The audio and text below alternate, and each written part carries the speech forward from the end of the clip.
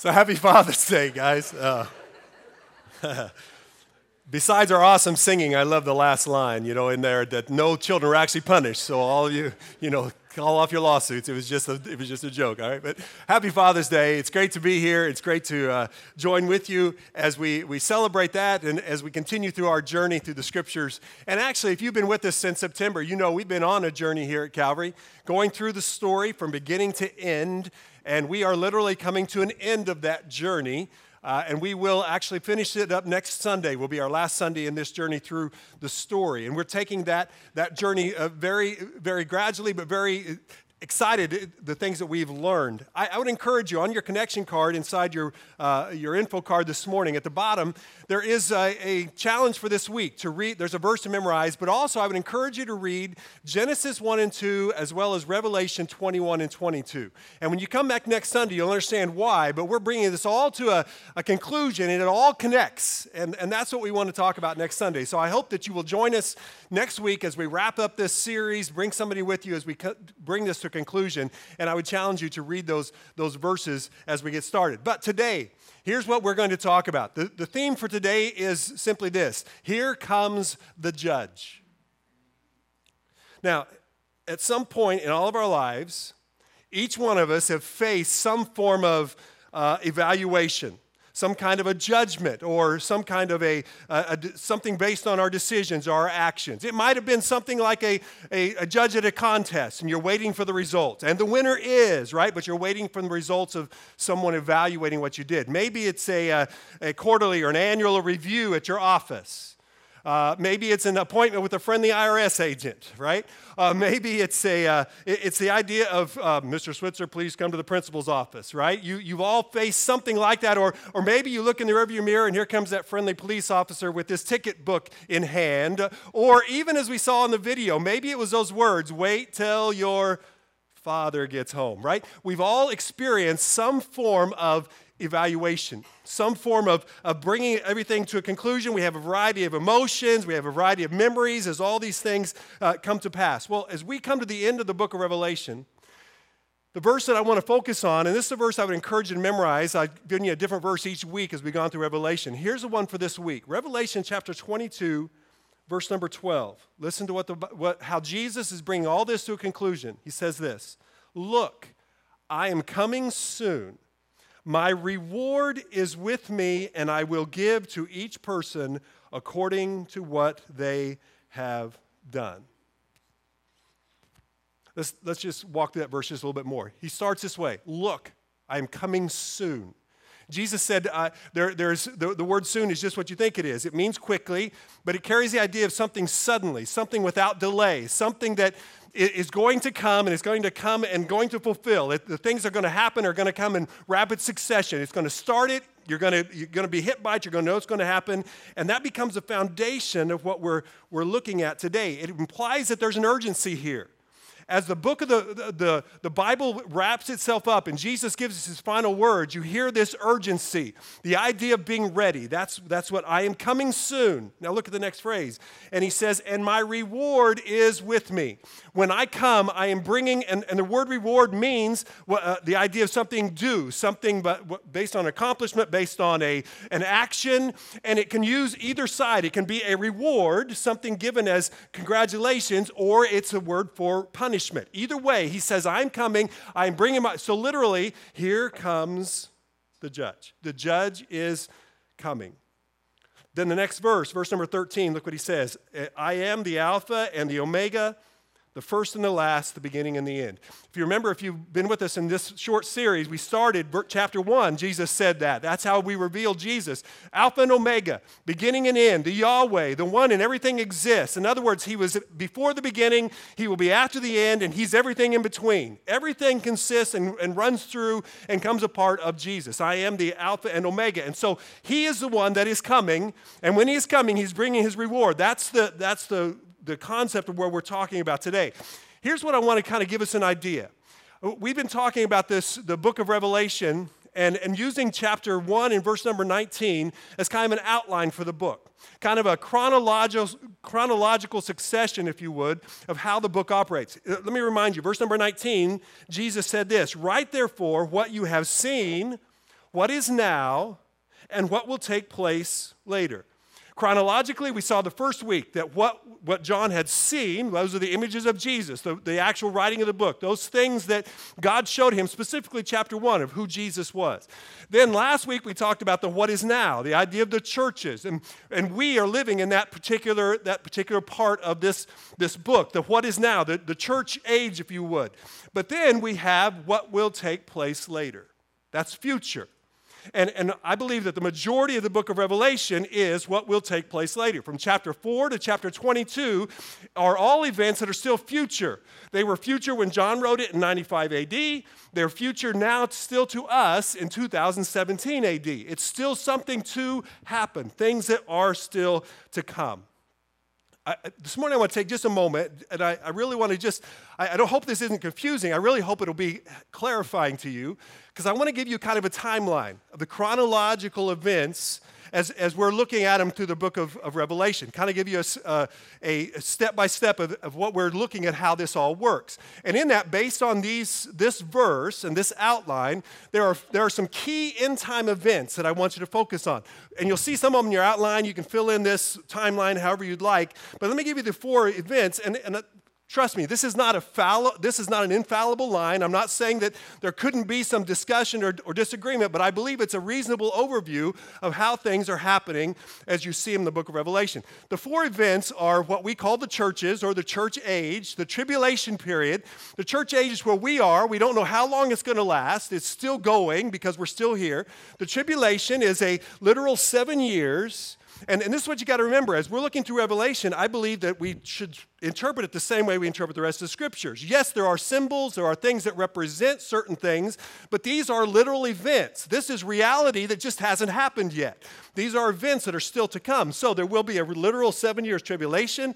There is a messianic kingdom which lasts 1,000 years, the millennium of Jesus, and then the new heavens and new earth will last for eternity forever to go. Those are some key events as you go through the book of Revelation. However, the question is, how do these things, are there any indications of when these kind of things will begin?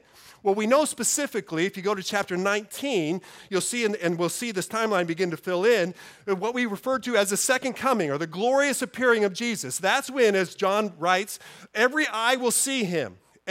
This is when he comes back as King of Kings and Lord of Lords. This is when he visibly comes back to this earth and he will set up his kingdom. We know that happens in chapter 19, and then the 1,000 years begins after that.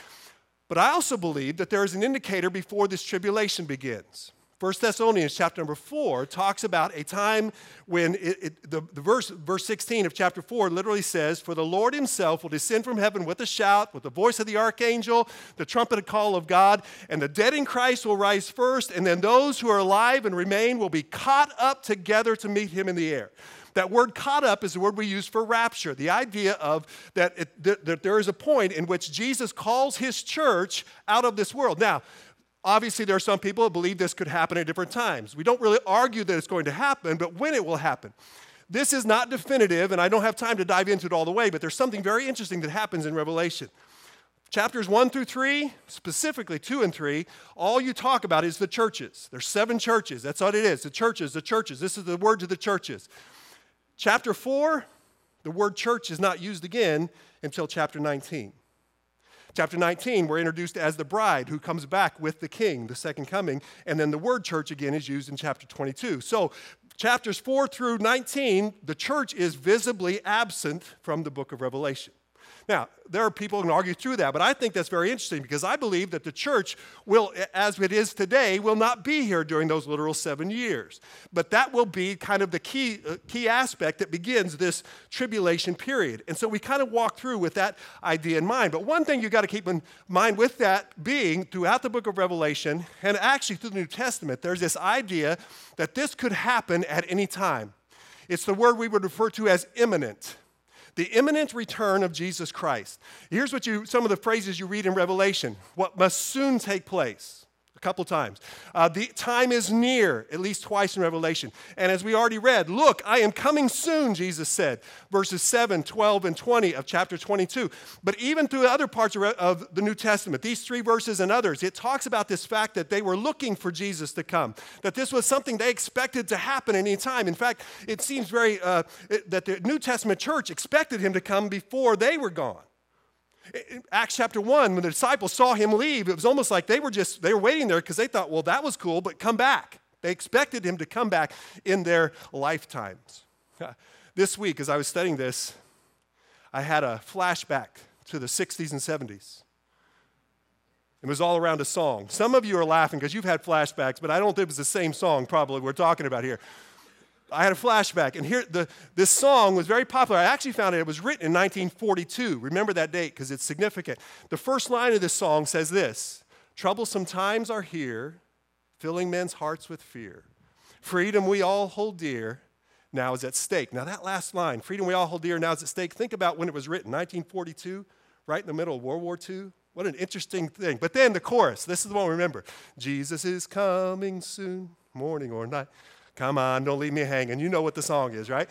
Every quartet, every Southern Gospel quartet has sung a version of that song. You go look back, the Oak Ridge Boys, the Cathedrals, the Inspirations, everyone has sung a version of that song. When I was growing up as a little boy, my family sang, they were a Southern Gospel group. They were called the Melontones. I didn't say melatonin's, okay? They're Melontones. We grew watermelons, okay? That's why. I know it's cheesy, but we were called the Melontones, all right? So that was funny, right? Okay, anyway. And I remember as a boy hearing this song. This was the Jesus is coming soon. I sang it in quartets. Many of you, I heard Bruce saying amen. You know this song. And the idea of this is that we've been anticipating that Jesus could come back at any time. Now, from what I believe, that goes clear back to about 34 AD, that as soon as Jesus left, they felt he could come back at any time. And that becomes kind of the understanding of these future time events. But here's what we want to talk about today. So what happens after that? What happens after the return of Jesus? In whichever stage we're talking, the rapture or the second coming, what happens in those events? And that takes us back to Revelation 22, verse 12. Let's read it again. Look, Jesus said, I'm coming soon. My reward is with me, and I will give to each person according to what they have done. This scene presented here is where we get the phrase from, are you ready to meet your Maker? It's the idea of standing before God face to face personally. I don't know if you've ever imagined what that might be, what this entails. I've, especially years ago, I just pictured it being this huge TV screen. And as I sat down, he just says, roll the tape, right? And everything that I've done rolls through there. That was some of the thoughts. That I don't know how it's actually going to work. But Jesus said that I'm coming, and I'm bringing my reward with me, and I will give to each person according to what they have done. Now, a lot of the stories, the jokes go with this, and most of them are jokes about St. Peter, right? Everybody comes and meets St. Peter, and it's a pastor, a rabbi, and a priest, or those kind of jokes, the idea of what's going to happen and whether you're going to get in and all. But the truth is, we know that has nothing to do with how the Bible describes the judgment. But what does the Bible say about it? And that's what we want to talk about today. This is a significant issue. Jesus, as he ends this book, as he ends the entire Bible, brings this picture in mind that the judge is coming. And he's bringing with him his reward. And what does that look like? And that's what we want to talk about today. As we know in the scriptures, there's at least 2 judgments mentioned. A judgment for those who are followers of Christ, believers, disciples. There is a judgment for those. And there is a judgment for those who are not. Those who are unbelievers. Those who have not accepted Jesus Christ as Savior. But here's the point I want you to, we're going to say it now and we'll wrap it up at the end. The truth is, everyone in this room, every person that's ever lived at one point will stand face to face before God in judgment. That's a biblical reality. So the question will be, are we ready? How will we stand? Things that happen now during this life will affect what's going to happen at those particular events of the judgment. So let's talk about them. Let's talk about the first one, Judgment Day for disciples. The biblical scripture for this would be called the judgment seat of Christ. The judgment day for disciples, this is a place for all those who know him. And the book of Revelation doesn't give us a lot of detail about this, so we'll find greater detail in the book of 2 Corinthians chapter 5. So if you want to follow me, if you have your Bibles or your electronic devices, 2 Corinthians 5 gives us an idea. But let me back up a little bit before we actually use that phrase. Paul is talking about in 2 Corinthians 5, he's talking to believers, and he's talking about that time at the end, what's going to happen. He gives this analogy of the tents and moving out and those kind of things and talk about coming home. So he starts this in verse number 6. Listen to what he says. Therefore, we are always confident and knowing that as long as we are at home in the body, we are away from the Lord, for we live by faith, not by sight. We know that if we're here, we're not with God, but that's okay because we live by faith that he's still our God. We got that. Now, verse 8. We are confident, I say, and would prefer to be away from the body and be at home with the Lord. So we make it our goal to please him, whether we are at home in the body or away from it. Did you notice two big words in there? That's the word confidence, repeated twice. There's something about this end that Paul says, as believers, we can have absolute confidence in what's going to happen.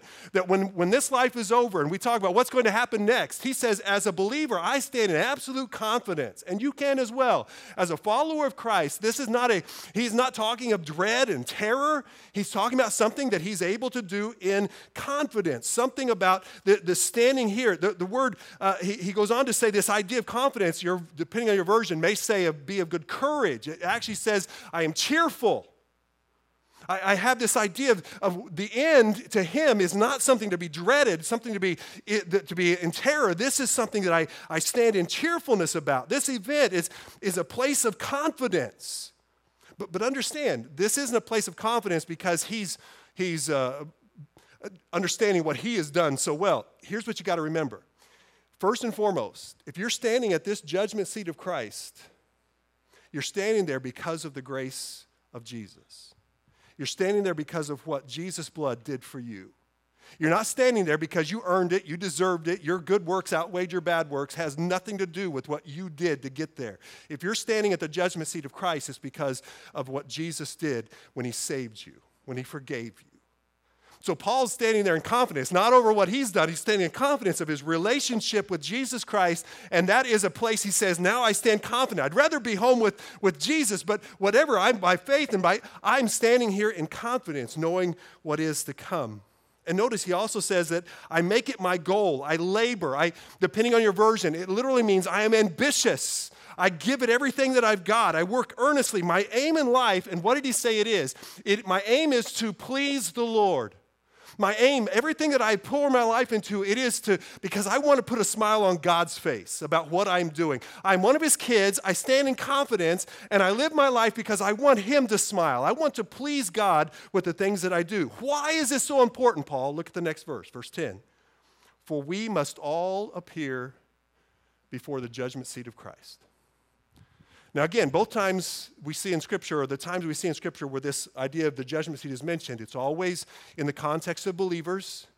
He's speaking here to believers. He speaks to Romans, to the church of Rome. He's talking about what we as believers are going to stand for. But look at this. We must, say it with me, all appear before the judgment seat of Christ. All of us who are followers of Christ will stand before our Savior. We will stand at this judgment seat of Christ. We all must appear. Now the question comes down to then, well, when is this? What is this judgment seat? Paul seems to not be afraid of it. He says, I'm going to be standing there in confidence. So what is this judgment seat? When is it going to happen? Now, the when is up to discussion, obviously. But let me give you one possible scenario of when the when is based on some things we've understand. Let me go back to the timeline that we looked at before. When we look at that rapture, many people would believe the judgment seat happens in heaven. It will happen during the period of tribulation here on earth. The church will be in heaven because, and basically a lot of it comes back to a verse in Luke 14:14, which says, Jesus saying, you will be repaid at the resurrection of the righteous, talking about the things that they had done for him. You'll be repaid. There is a coming. And the resurrection of the righteous would be another word for when the church is taken out, when the rapture happens, the resurrection of those who are saved. So if we believe this timeline, it's very possible that that's the time of when this judgment seat will take place. But what is this? What is this judgment seat of Christ? What does it look like? Well, let's look at the word first of all. The word is, in the Greek, is the word bema. Let me show you a picture of an actual bema seat. Shelley and I actually were standing at that place about 2 weeks ago in Corinth. It's a place that they have unearthed in Corinth, and there's a little plaque on the wall, but if you could see the inscriptions engraved in there, it literally is the word in Greek for bema. Bema is a word for judgment. What most people believe that's where in Acts chapter 18, Paul stood before a guy named Gallio, they were trying to get him to take Paul out, right? And so he stood in judgment. He stood at Bema before Gallio at this particular place. So we also know when Jesus stood before Pilate, the word that he said he stood at the judgment of Pilate is the same word. Jesus stood at the Bema of Pilate. The idea of so there were times when this judgment was for guilt, for punishment, those kind of ideas. That sometimes that's what the word bema means. It also has the idea, and most of his readers, especially in Corinthians, would understand that the word bema had to do with athletics. It was an athletic event when somebody, specifically in the Olympics, when you were running a race, there were judges that were standing at this bema, and they were watching the race to make sure you followed the rules, make sure you did what you were supposed to so you wouldn't be disqualified. And then when the race was over, you came before these judges, and they would present the rewards. They would literally, and you'll see the next screen, they would give crowns, a victor's crown. Usually when we think of crowns, we think of what royalty wears. This is probably more what a crown looked like. It was either the natural wreath or maybe something of gold, but it was a crown placed on their head. And so they would come before the bema, and the judges would then present the rewards to those who had run their race. That's what the word talks about. It's this idea of standing and being evaluated for what you have done, this victor's crown. So let's go back, 2 Corinthians 5:10. We must all appear before the judgment seat of Christ. Now let's go on. It says, so that each of us, remember, each of us, that's believers, each of us may receive what is due for us for the things done while in the body, whether good or bad. So we as believers, we're standing before God, blood bought, our sins are washed away. We're standing before Jesus as the judge and judged for the things that we have done in our body since the point that we received Christ. Let me point one other word in this verse because it just grabbed my attention. The word appear. We must all appear before the judgment seat. Now, when we hear that, we understand that in court. You must appear before the judge, right? That simply means you have to be present. You have to come before him. That word is a lot deeper than that. That word literally means to bring to light. It means to expose. It means full disclosure. Understand this. At the judgment seat of Christ, everything is out in the open. You're standing before Jesus, and there are no more secrets. There are no more hidden agendas. You can't hide your motives. You can't sneak around, or you can't try to hold things back so that everything, you must appear. You will be made in full disclosure. But understand, Christians, if you are there, you're standing there as one whose sins are washed away. You're standing before the one who loves you so much that he gave his life for you. There is no more secure place in the world that you have never been as vulnerable as you'll be at this moment. You'll be completely vulnerable, but think about who you're being vulnerable before. You're being vulnerable before the one who loves you so much that he gave his life for you. We must all appear before the judgment seat of Christ. Let me try to explain. This would take weeks if we dive into it, but let me give you just a couple of overviews. Here's what the judgment seat of Christ is all about. Number one is this. The judgment seat is an evaluation for reward. Think about this, Christians. The one who gave his life for you because you were in your sins, you didn't deserve it. He gave his life, you received his gift, he washes away your sins. We don't deserve anything else. And yet he promises as his followers that on top of that, he's going to reward us. Is that not amazing, believers? But think about it. You're standing before God who gave his life for you, and he's actually bringing rewards with him for you, for what you have done. You're going to appear, and notice what it says, so that each may receive what is due us. Now understand, this has got to be Christians, because if you're without Christ, what is due you? Well, the Bible says your death is due. So this is not talking about anyone who's in their sin. This is talking about believers, and he's actually going to look at what you've done. He's going to give rewards for what you have done for him. Now, your salvation does not come because of your good works, but your good works are now evidence that you have been saved. Following Christ now, God begins to work, begins to transform. You will stand before Jesus as a trophy of his grace, and all that he has done and how he is changing your life and all the things that he has done through you from the point of your salvation. You stand before him and he looks at what he has done and he says, this is one of my kids. Look at how I've changed them. Look at how I've worked in their life. We stand before, and he literally then looks at our life. Here's a summary verse. I love this. 1 Corinthians chapter 4, verse number 5. Paul says this, wait until the Lord comes. Look at this. He will bring to light what is hidden in darkness.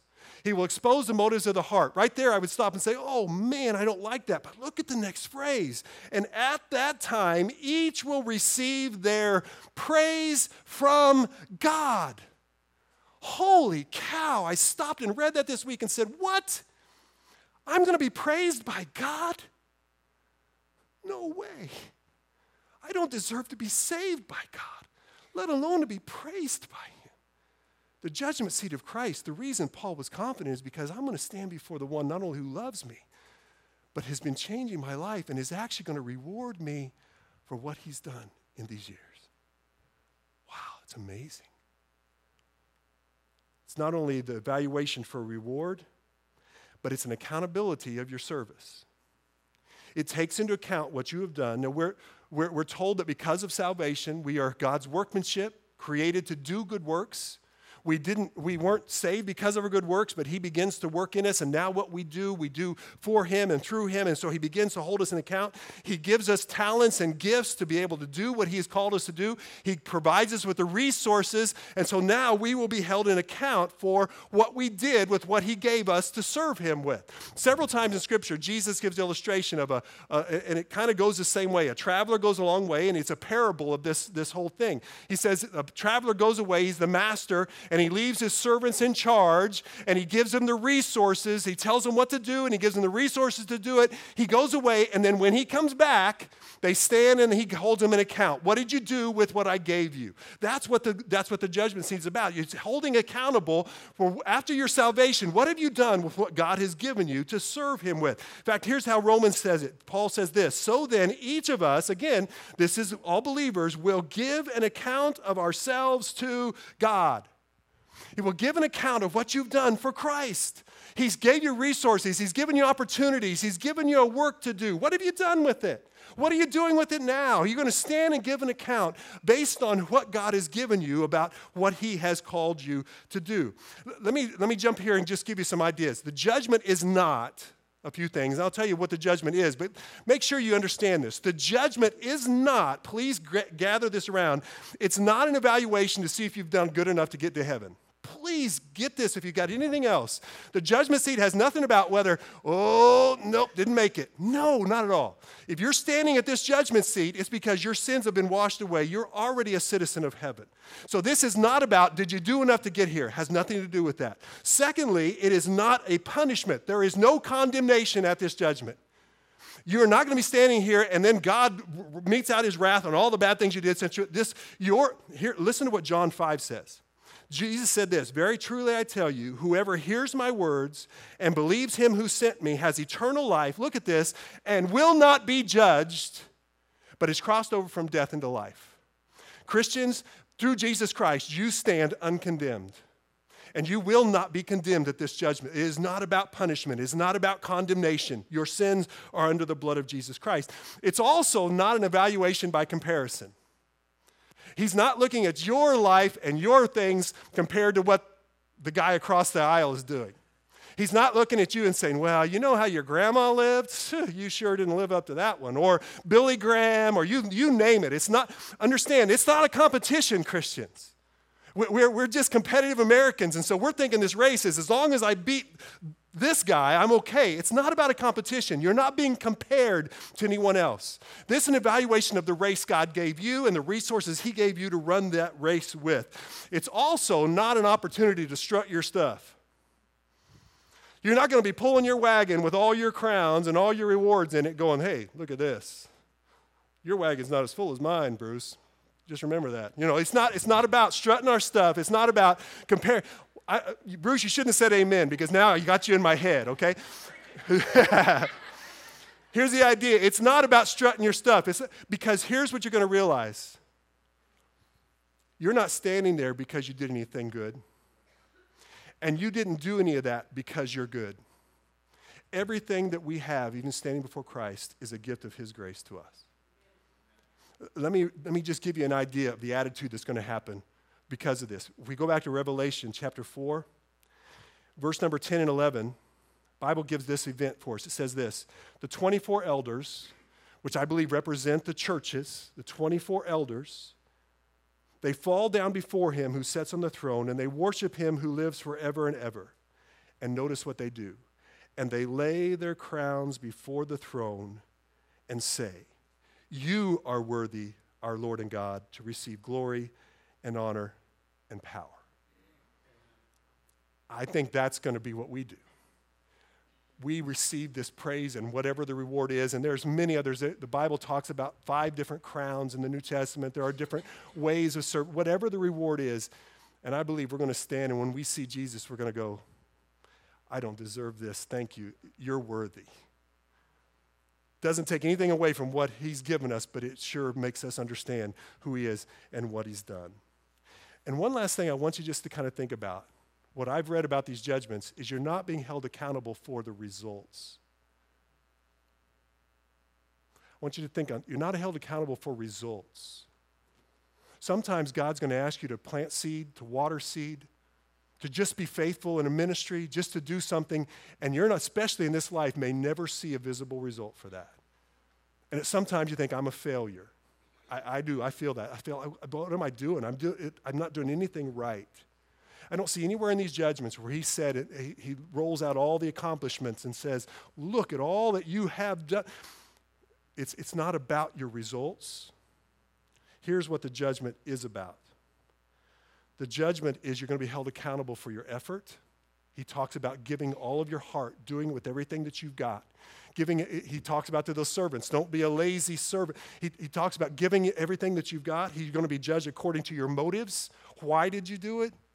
Were you doing it for God, for your love for him, to please him, as Paul said? Were there other motives? Everything will be judged by that. Here's how Colossians says it. We work at it with all our heart as working for the Lord and not for men.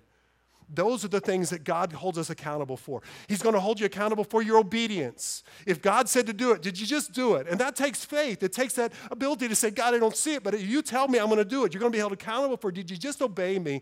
But here's the big one that the Bible says over and over again, you will be held accountable for your faithfulness, not results. But were you faithful? Did you do what I told you to do and just kept doing it and endured through it and just kept at it and kept at it? Even if you didn't see anything happen, you just kept at it. You were faithful to what, here's what 1 Corinthians 4:2 says. It is required that those who have been given a trust must prove faithful.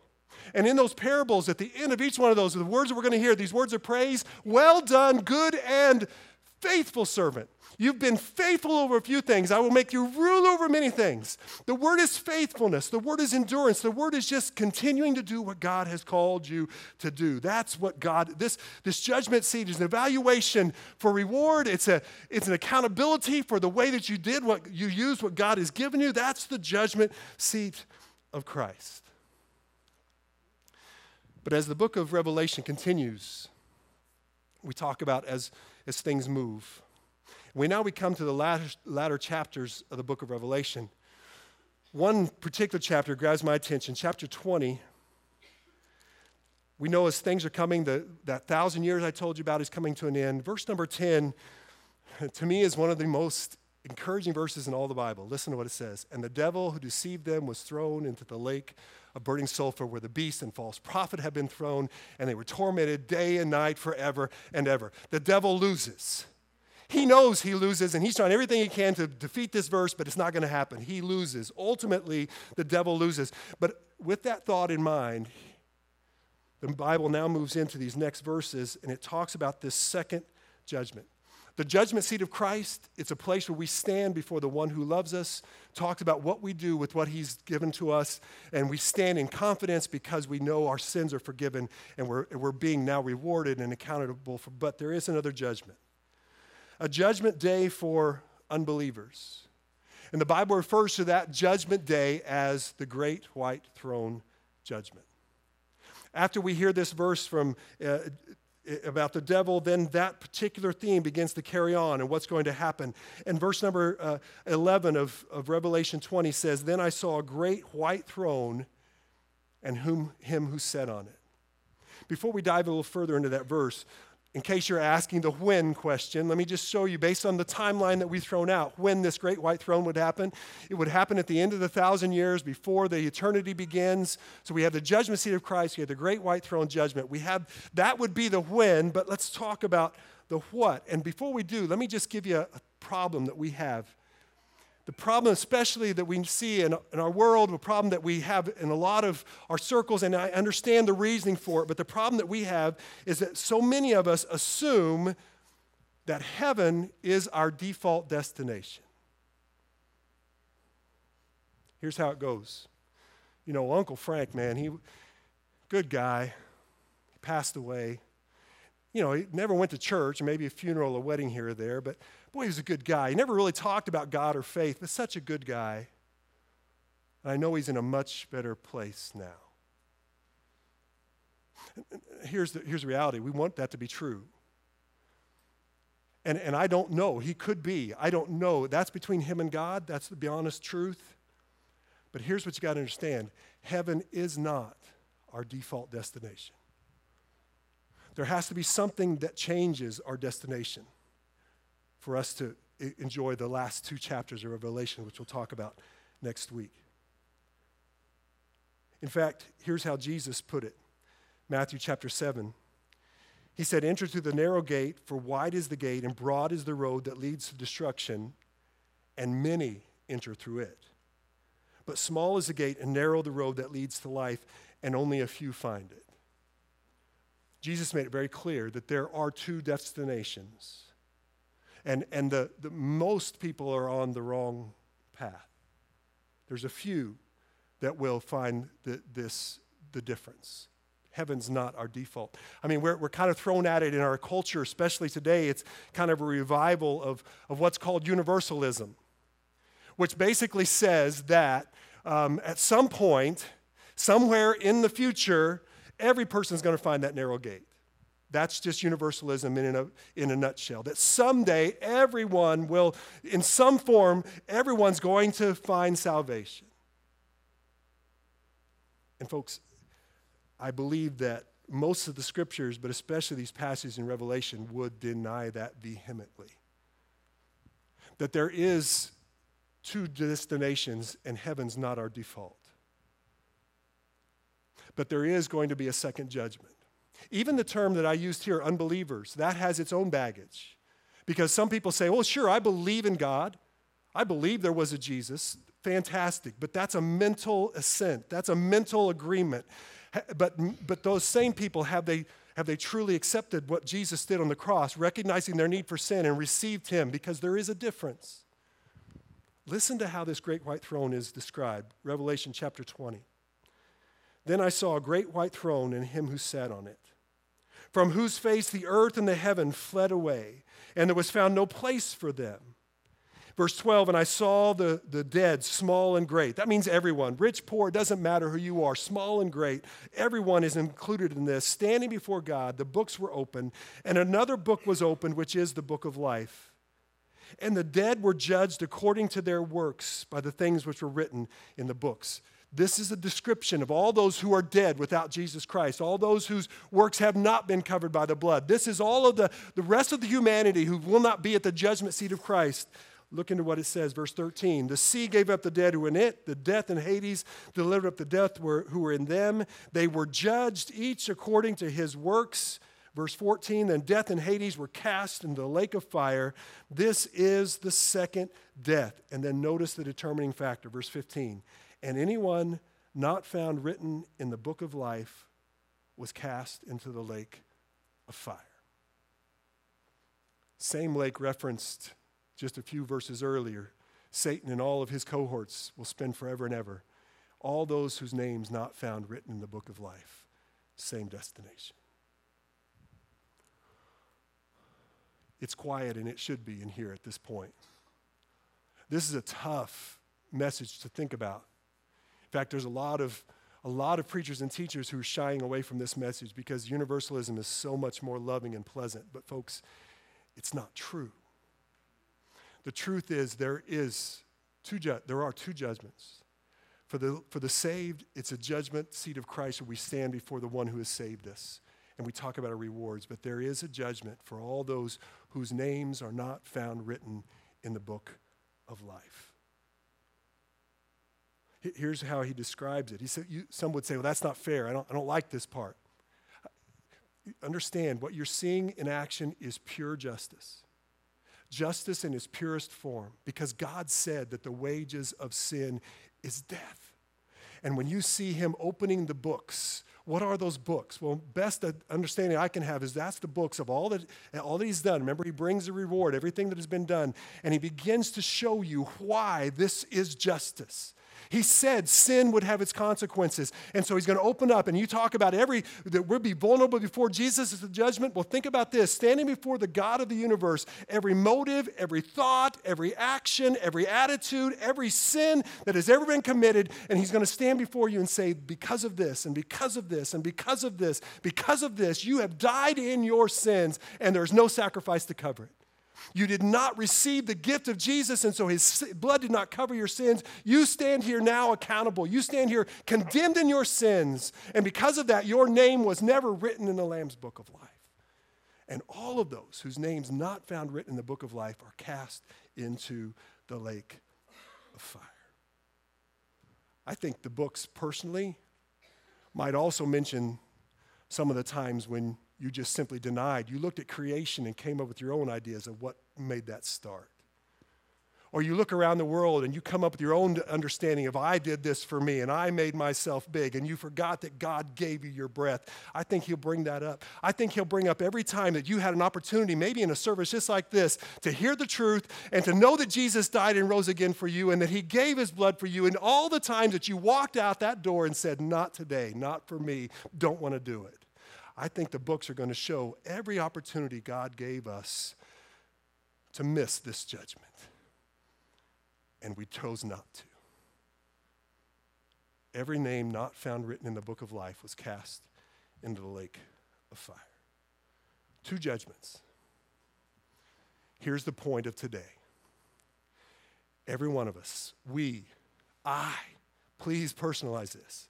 I will stand in judgment before God. Every one of us in this room, every person that you know, at some point in the future, will stand before God to be judged. That's a reality, just hasn't happened yet. It's coming. But here's the second thing I want you to get. I will stand in one of two ways.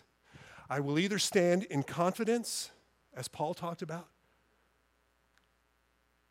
or I'll stand in condemnation. I'll either stand in confidence because of my relationship with Jesus Christ and what he did for me, and I'm not afraid of that day. There's going to be some awkward moments, I believe, when God says, why didn't you do this? We could have done this, and I give an account for some of the resources I wasted. But I stand in confidence because I know he loved me and I know where I'm going. But if you stand at the great white throne, that's a throne of condemnation. But Christians, here's a couple verses I want you to grab and take home today. Romans chapter 8, verse 1. There is now no condemnation for those who are in Christ Jesus. If you know Jesus, this great white throne has nothing to do with you. You are not condemned. Your sins are washed away. They've been separated as far as the east is from the west. Whatever analogy you want to use according to scriptures, Jesus' blood has wiped away your sins. You are no longer condemned. You will never be condemned. You stand before God confident because of what Jesus did in your life. If Christ has come in and you've received that gift, there is no condemnation. And in fact, in another verse, chapter 5 and verse 2, through whom, that's Jesus, through whom we have gained access by faith into this grace in which we now stand. We stand in confidence, not because of what I have done, not because of what I've ever done or will ever do, but I stand in confidence because of his grace, because of what he did, of who Jesus is. And I can stand confidently today, not perfect, but confident that he loves me, confident I'm going to stand before him as the one who loves. I'm going to stand in that confidence because I am no longer condemned. At the age of 8 years old, I received the gift of eternal life through Jesus Christ. The gospel came, changed my heart, has been changing me ever since, and I will never be condemned. And I will stand at judgment before God in confidence, as Paul mentioned, because of that relationship with Jesus Christ. But every one of us will stand face to face before a holy God. And you will either stand in confidence or you'll stand condemned. I've heard somebody say, and I think it has some biblical reasoning, that on that day when we face God, he will ask us one, possibly two questions. First question would be this: what did you do with my son, Jesus? What did you do with the gift of eternal life? When it was offered to you, what did you do about it? Did you receive that gift? And secondly, what did you do? If you know Christ, what did you do with the gifts I gave you to serve me? We'll stand in confidence, but he's going to say, so I gave you this opportunity. I gave you these abilities. I told you to do this. What did you do with that? But we will stand one day before our Maker. Are we ready? Would you bow your heads with me, please? Heads bowed and eyes closed. This is obviously an ominous topic. Talk about the end. Well, this is our end. This is where it comes down to what we'll face in the future. And every one of us will stand before God. Will you stand before him in confidence because the blood of Jesus Christ has washed you of your sin? Will you stand before him ready to hear what the Master wants to say? Or would you say today, I've not yet received that gift? I would stand today condemned before a holy God. How would you stand? Are you ready to meet your Creator? And Christians, as we look at this, again, it's not a judgment of terror, but God's saying, would you just look at what I called you to do and what I've given you to do it? I want you to stand before me when we have that meeting and just stay faithful. Just do what I've called you to do. Just be faithful. What a great day that could be. Father, I pray that take your word and your truth and you just pierce it into our hearts today. And whatever this means to us, help us to respond. I pray that if there's anyone in this room who has not received the gift of eternal life through Jesus, that today they would realize you're giving them a wonderful opportunity to do that very thing, just to bow on their knees before you and just be immersed by your grace and to receive your gift of salvation. Let them come to you today. And for Christians, you would just inspire us, just encourage us to realize that you want to reward us, you want to praise us, and we've got this opportunity to live for you and just to motivate us to just be more of what you've called us to be. Father, you know the hearts. I pray that you will speak to us today.